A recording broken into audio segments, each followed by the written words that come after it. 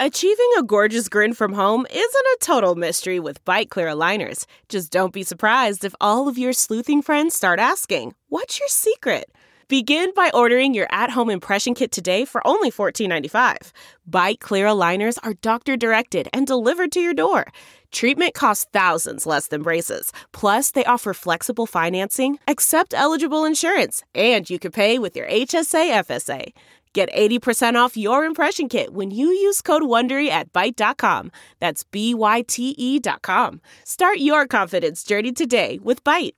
Delve into the shadows of the mind with Sleeping Dogs, a gripping murder mystery starring Academy Award winner Russell Crowe. Now available on digital.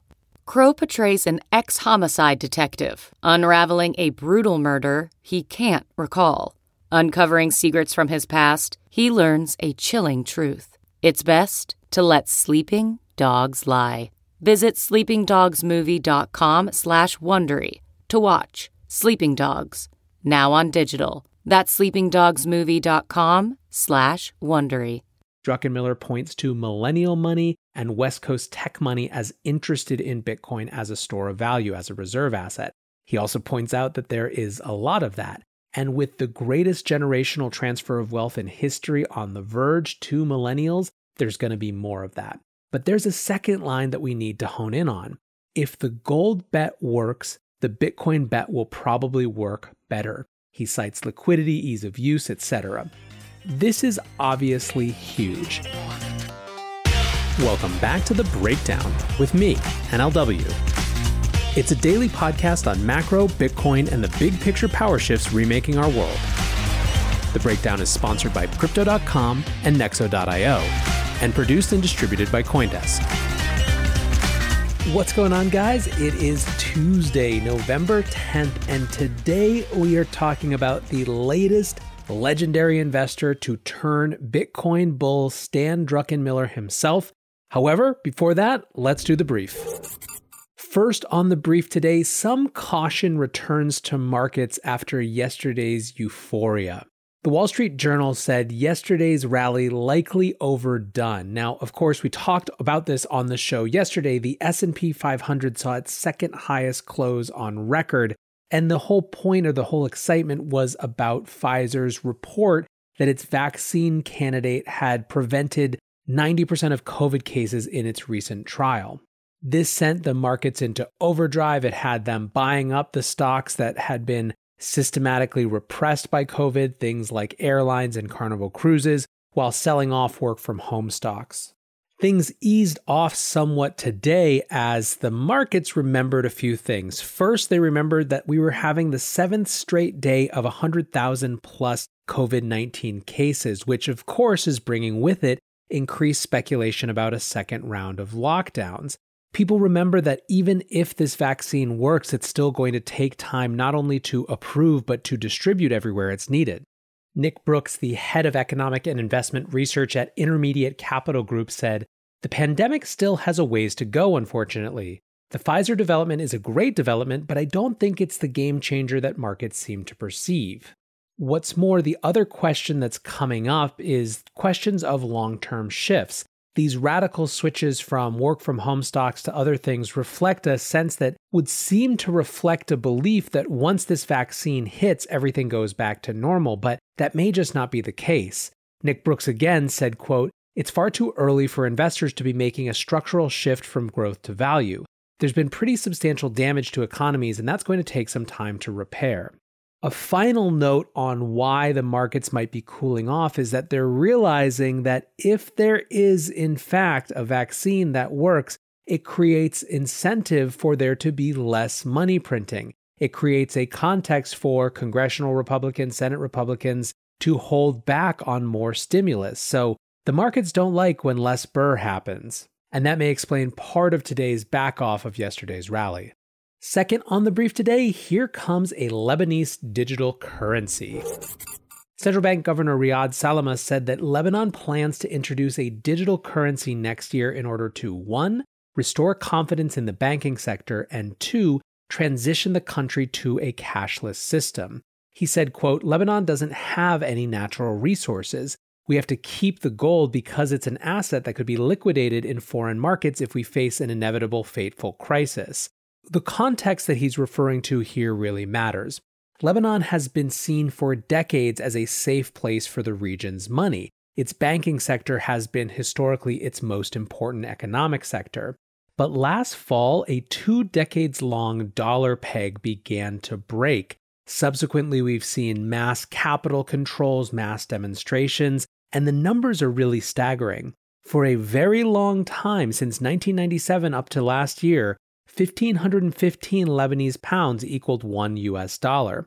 However, starting last October, the black market exchange rate started to shoot up, hitting all the way up to 9,700 Lebanese pounds per dollar at the beginning of July, before falling back down somewhat. Over the last month, the rate has ranged wildly between 6,600 at the low, which is still 4 times what it was a year ago, to 8,600 Lebanese pounds to the dollar at the high. Digital currency or not, restoring confidence with that context is going to be rather difficult. Last up on the brief today, CoinDesk has just published 3 reasons Bitcoin has rallied more than 60% in 2 months, and I thought it'd be fun to review them. Their first argument is increased institutional participation. So obviously Square and MicroStrategy have both announced treasury reserve holdings in Bitcoin during this time. We also see Bitcoin whales on the rise. These are addresses or clusters of addresses that hold at least 1,000 Bitcoin. These hit a 4-year high last month. A second factor is a supply crunch, right? That MicroStrategy buying, Grayscale's Bitcoin Trust buying, these represent large spot buyers that are actually putting pretty significant pressure on the supply. And on top of that, you have just simply a lack of retail sellers. Finally, they argue that there was a technical breakout where people had pointed to 12,500 as a key technical resistance, and once that broke, it was up, up, up. Whatever the specific reasons, there is no doubt that Bitcoin is on people's minds, and so with that, let's move to our main discussion. You'll remember a couple months ago, famed investor Stan Druckenmiller made headspin when he went on CNBC and said that not only for the first time in a long time was inflation something that we had to take seriously, but that 5 to 10% inflation wasn't out of the question. He called our current monetary policy in that interview absolutely raging mania. Well, he was back on CNBC yesterday. First, let's discuss what he had to say about the markets in general. More or less, he argued that the behavior that we saw was completely rational. Quote, "You've had a bunch of equities benefiting greatly from work from home. A lot of money has rotated into them. They are overvalued. But then you've got a whole other sector of the market that has struggled mightily because of COVID. They're selling at undervalue relative to, say, a 3 to 5 year outlook. So the rotation into that would seem entirely rational." Basically, his point is that the markets seeing this COVID-19 vaccine on the horizon reminded them that over the course of a 1 to 2 to 3 to 5 year time frame, there will be some recalibration. I don't think it goes back completely to normal. I think that certain genies are out of the bottle when it comes to working from home and remote work, etc. But I think that there is probably underselling in some parts of the market and overselling in other parts of the market. So that's kind of what Stan Druckenmiller was saying yesterday as it related to traditional markets. This episode is brought to you by Crypto.com, the crypto super app that lets you buy, earn, and spend crypto all in one place and earn up to 8.5% per year on your Bitcoin. Download the Crypto.com app now to see the interest rates you could be earning on BTC and more than 20 other coins.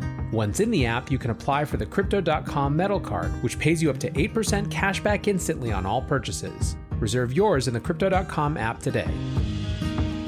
Looking for the best way to stay on top of your investment game? Nexo.io has you covered in 3 easy steps with their high-yield savings account for digital assets. Step 1. Create an account at Nexo.io. Step 2. Transfer assets to your secure Nexo wallet with no minimum or maximum limits on funds deposited. Step 3. Sit back, relax, and earn up to 10% compounding interest, paid out daily on your crypto and fiat. Your passive income made simple. Get started at Nexo.io. Then he shifted back to talk about inflation. He reiterated a point that he made in that previous conversation that we're likely to see pretty serious inflation over the next 5 to 6 years due to stimulus measures. Now, don't forget the conversation we had yesterday on the show about how increased confidence from a vaccine could actually unleash inflation by significantly increasing monetary velocity. The TLDR on the point that I was making is that right now, the money supply growth hasn't increased inflation significantly because it's being held back by the fact that people aren't spending as much as they would otherwise. They are trying to be more resilient. They're trying to be more savings-oriented, suppressing monetary velocity. If they get confidence back, that could change, and all of a sudden, that increased spending could run right into the big money supply growth that we've seen. Anyway, that wasn't all for Druckenmiller. He also shared for the first time some thoughts on Bitcoin. Let's listen to a clip from that right here. I have warmed up to the fact that Bitcoin could be an asset class that has a lot of attraction to it as a store of value to both millennials and the new West Coast money. And as you know, they've got a lot of it. It's been around for 13 years, and with each passing day, it picks up more of its stabilization of a brand. So I own many, many more times gold than I own Bitcoin. But frankly, if the gold bet works, the Bitcoin bet will probably work better because it's thinner and more liquid and has a lot more beta to it. So let's reiterate what Druckenmiller just said. First was the setup, and the setup has to do with new market participants. Specifically, Druckenmiller points to millennial money and West Coast tech money as interested in Bitcoin as a store of value, as a reserve asset. He also points out that there is a lot of that. And with the greatest generational transfer of wealth in history on the verge to millennials, there's going to be more of that. But there's a second line that we need to hone in on. If the gold bet works, the Bitcoin bet will probably work better. He cites liquidity, ease of use, etc. This is obviously huge. Jason Yanowitz from Blockworks Group tweeted, Bitcoin bulls, Stanley Druckenmiller, Paul Tudor Jones, Jack, Michael Saylor, Abby Johnson, Chamath, Bill Miller, Novogratz, Kathy Wood, and David Swenson. Damn good group of investors if you ask me. Real Vision's Raoul Pal was even more crisp, saying the significance of the world's greatest and most respected money manager, Stan Druckenmiller, saying just now that he is long Bitcoin cannot be overstated. That has removed every obstacle for any hedge fund or endowment to invest. So basically, Raoul's argument is that this is a social proof type of moment where a lot of people who have been perhaps trying to convince their funds that they should go all in, those internal champions, now have more clout. This is de-risking this move from a professional risk kind of standpoint for money managers. Along those lines, another thing that I noticed was many people sort of having a tip of the iceberg argument where they think that these billionaires that we're seeing announce their Bitcoin holdings are actually just the visible part of a much larger trend. David Nage tweeted out, prediction, in the next 2 weeks, we will see another 2 to 3 prominent investors announce they own Bitcoin on CNBC.